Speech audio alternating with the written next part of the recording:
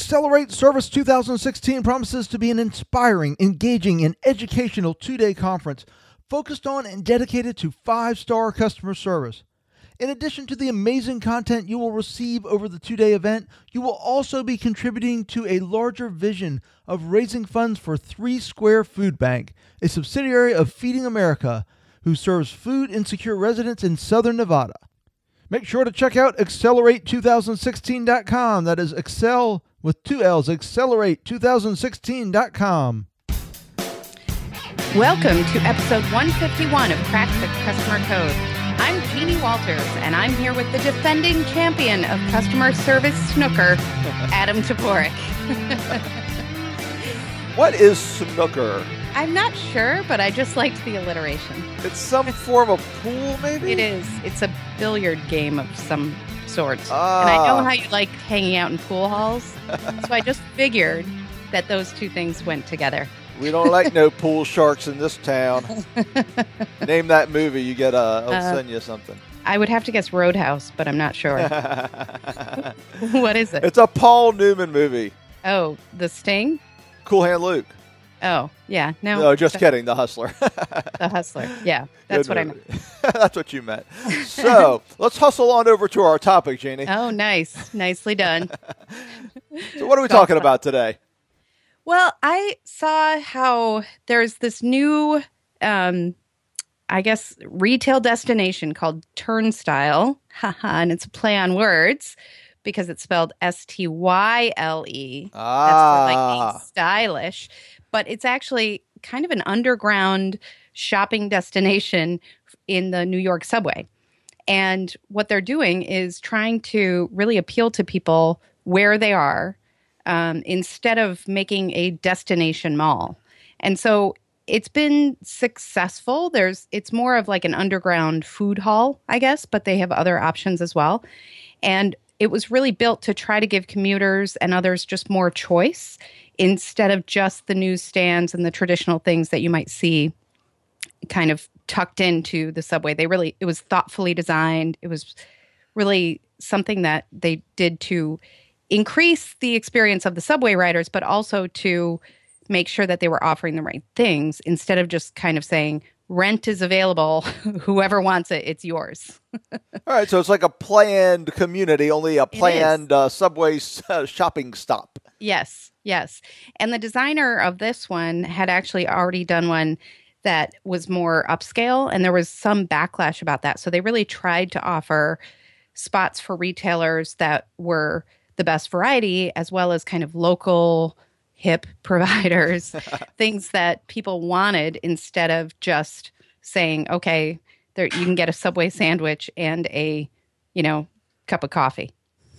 Gotcha. So when you say too upscale, they were like, you go to the subway stop and it's like a Louis Vuitton store? I mean, what do you mean by too upscale? Well, in this other one, they did have you could get caviar and you could get high-end chocolate and things that most commuters were kind of like, I don't really need that right now.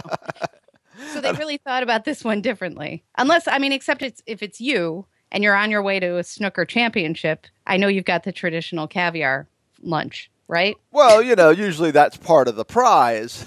Right. When you show up as the 10-time customer service snooker champion, this is just how you're treated. Yeah. You should really show off the belt more often. The belt. Well, what I like about this, and you and I talked about this before, is the idea of bringing the customer experience to the customers and not having the customers come to the customer experience.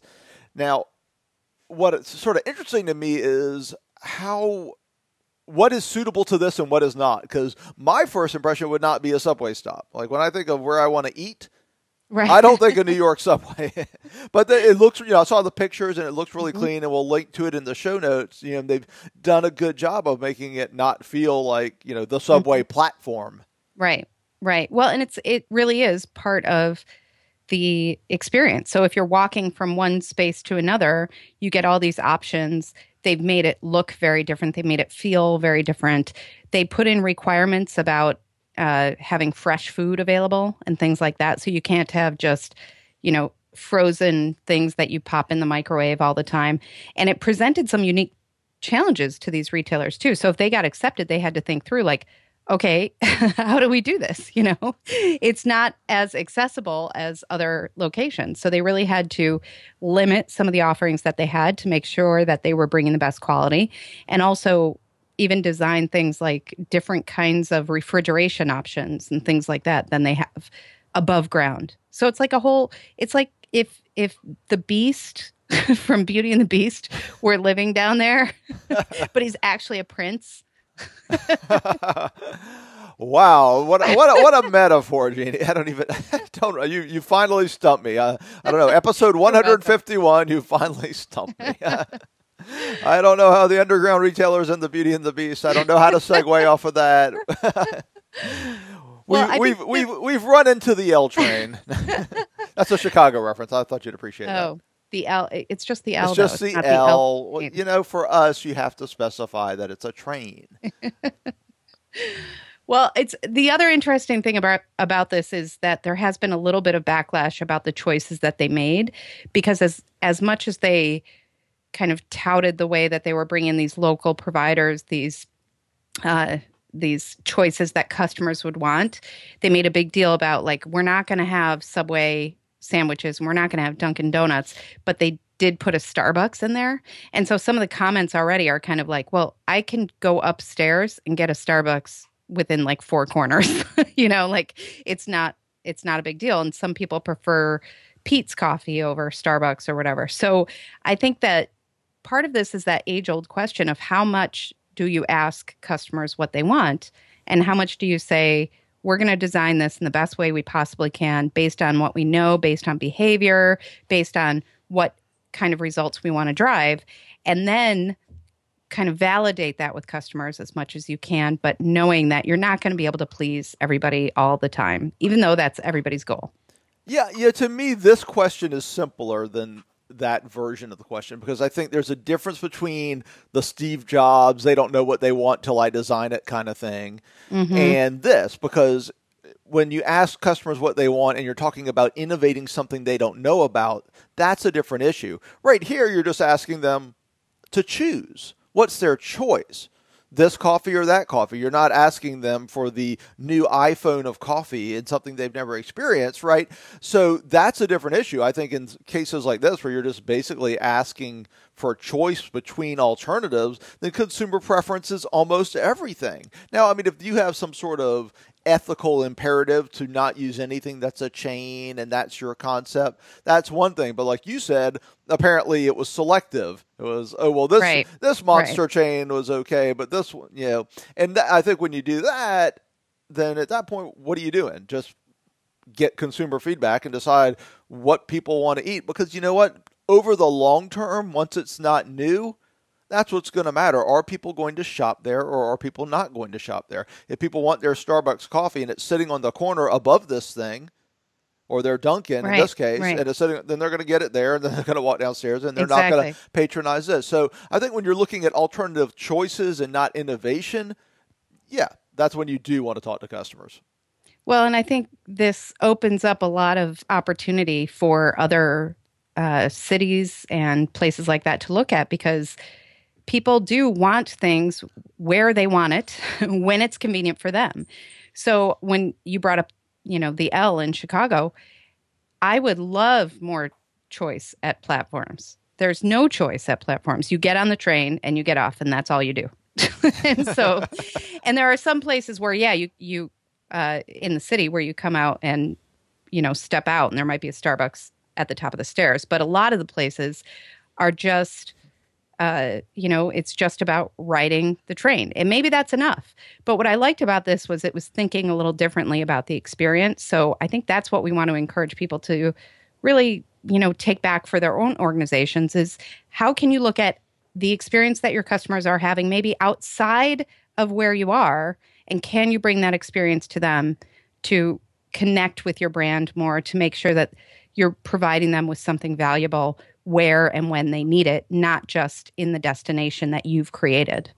Right, and be consistent with your concept. It's ironic, and this is no choice really to me over what Starbucks is better than Dunkin's or whatever. But what's ironic is if you're doing a local-only place, Starbucks is actually a chain. Dunkin' is a franchise, so it's half local. I mean, I come from franchising. Right. Those are local small business. Right. It's actually closer to the model, if that was the model, than a Starbucks would be. So, I mean, if you're going to have a concept, make sure it's a good concept. Use the consumer research to begin with, because there's no reason not to, unless you're inventing something none of us have ever seen before, and we don't know we need. Now that we're all, yes. when we were CrackBerry addicts, we didn't know we were going to need to be iPhone addicts eventually, right? That's true. That's true. But yeah, so ask the questions, and then I think you need to be consistent with these types of things, especially with planned concepts and all that, because people expect consistency, and people, if you're going to, that's a consumer expectation you're setting. If you're selling that, this is the small town village feel, or this is the whatever. If you're going to set up an outdoor shopping store and it's the small town village feel, well, you probably need to have an Ace and not a Home Depot. Right. So and nothing against one or the other, just some will fit certain categories. So I think consistency, I think what you said, really being true to it. And I like these concepts, so I'd like to see more of them. I do too. And especially at the Lombard Blue Line stop. Just to do a little Chicago shout out there, in case anyone's listening. It's actually the Austin stop, but I always get on the Lombard side, just to be clear. What do they call it in Chicago? Is it the MTA? What do they call it in Chicago? The L. No, I mean like the authority that governs the L. CTA. CTA, there we go. Okay, all right, so the CTA. Make sure you're listening. I'm sure we've got lots of money in the city just for projects like this, too. So, on that note, I think we'll definitely close this out on Chicago's budget woes. Yes, exactly. But I love this idea, and I hope other people will really think through the experience, which is what this is all about. And to keep our experience consistent, we hope you enjoyed episode 151 of Crack the Customer Code. A big thanks to our sponsor, the Accelerate Service 2016 conference. Accelerate Service 2016 promises to be an inspiring, engaging, and educational 2-day event focused on 5-star customer service. To learn more, go to accelerate2016.com. That's accelerate2016.com. Also, don't forget to subscribe. Check out all our episodes and send us feedback at crackthecustomercode.com. I'm Jeannie Walters. Stay current on the latest customer experience trends and insights, and see my TEDx talk at 360connects.com.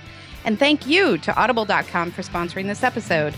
Get your own audiobook and free 30-day trial at audibletrial.com/customercode. And I'm Adam Toporek. You can connect with me and find out more about our customer service workshops and our new online customer service training at customersthatstick.com. Until next time, take care of yourself. And take care of your customers.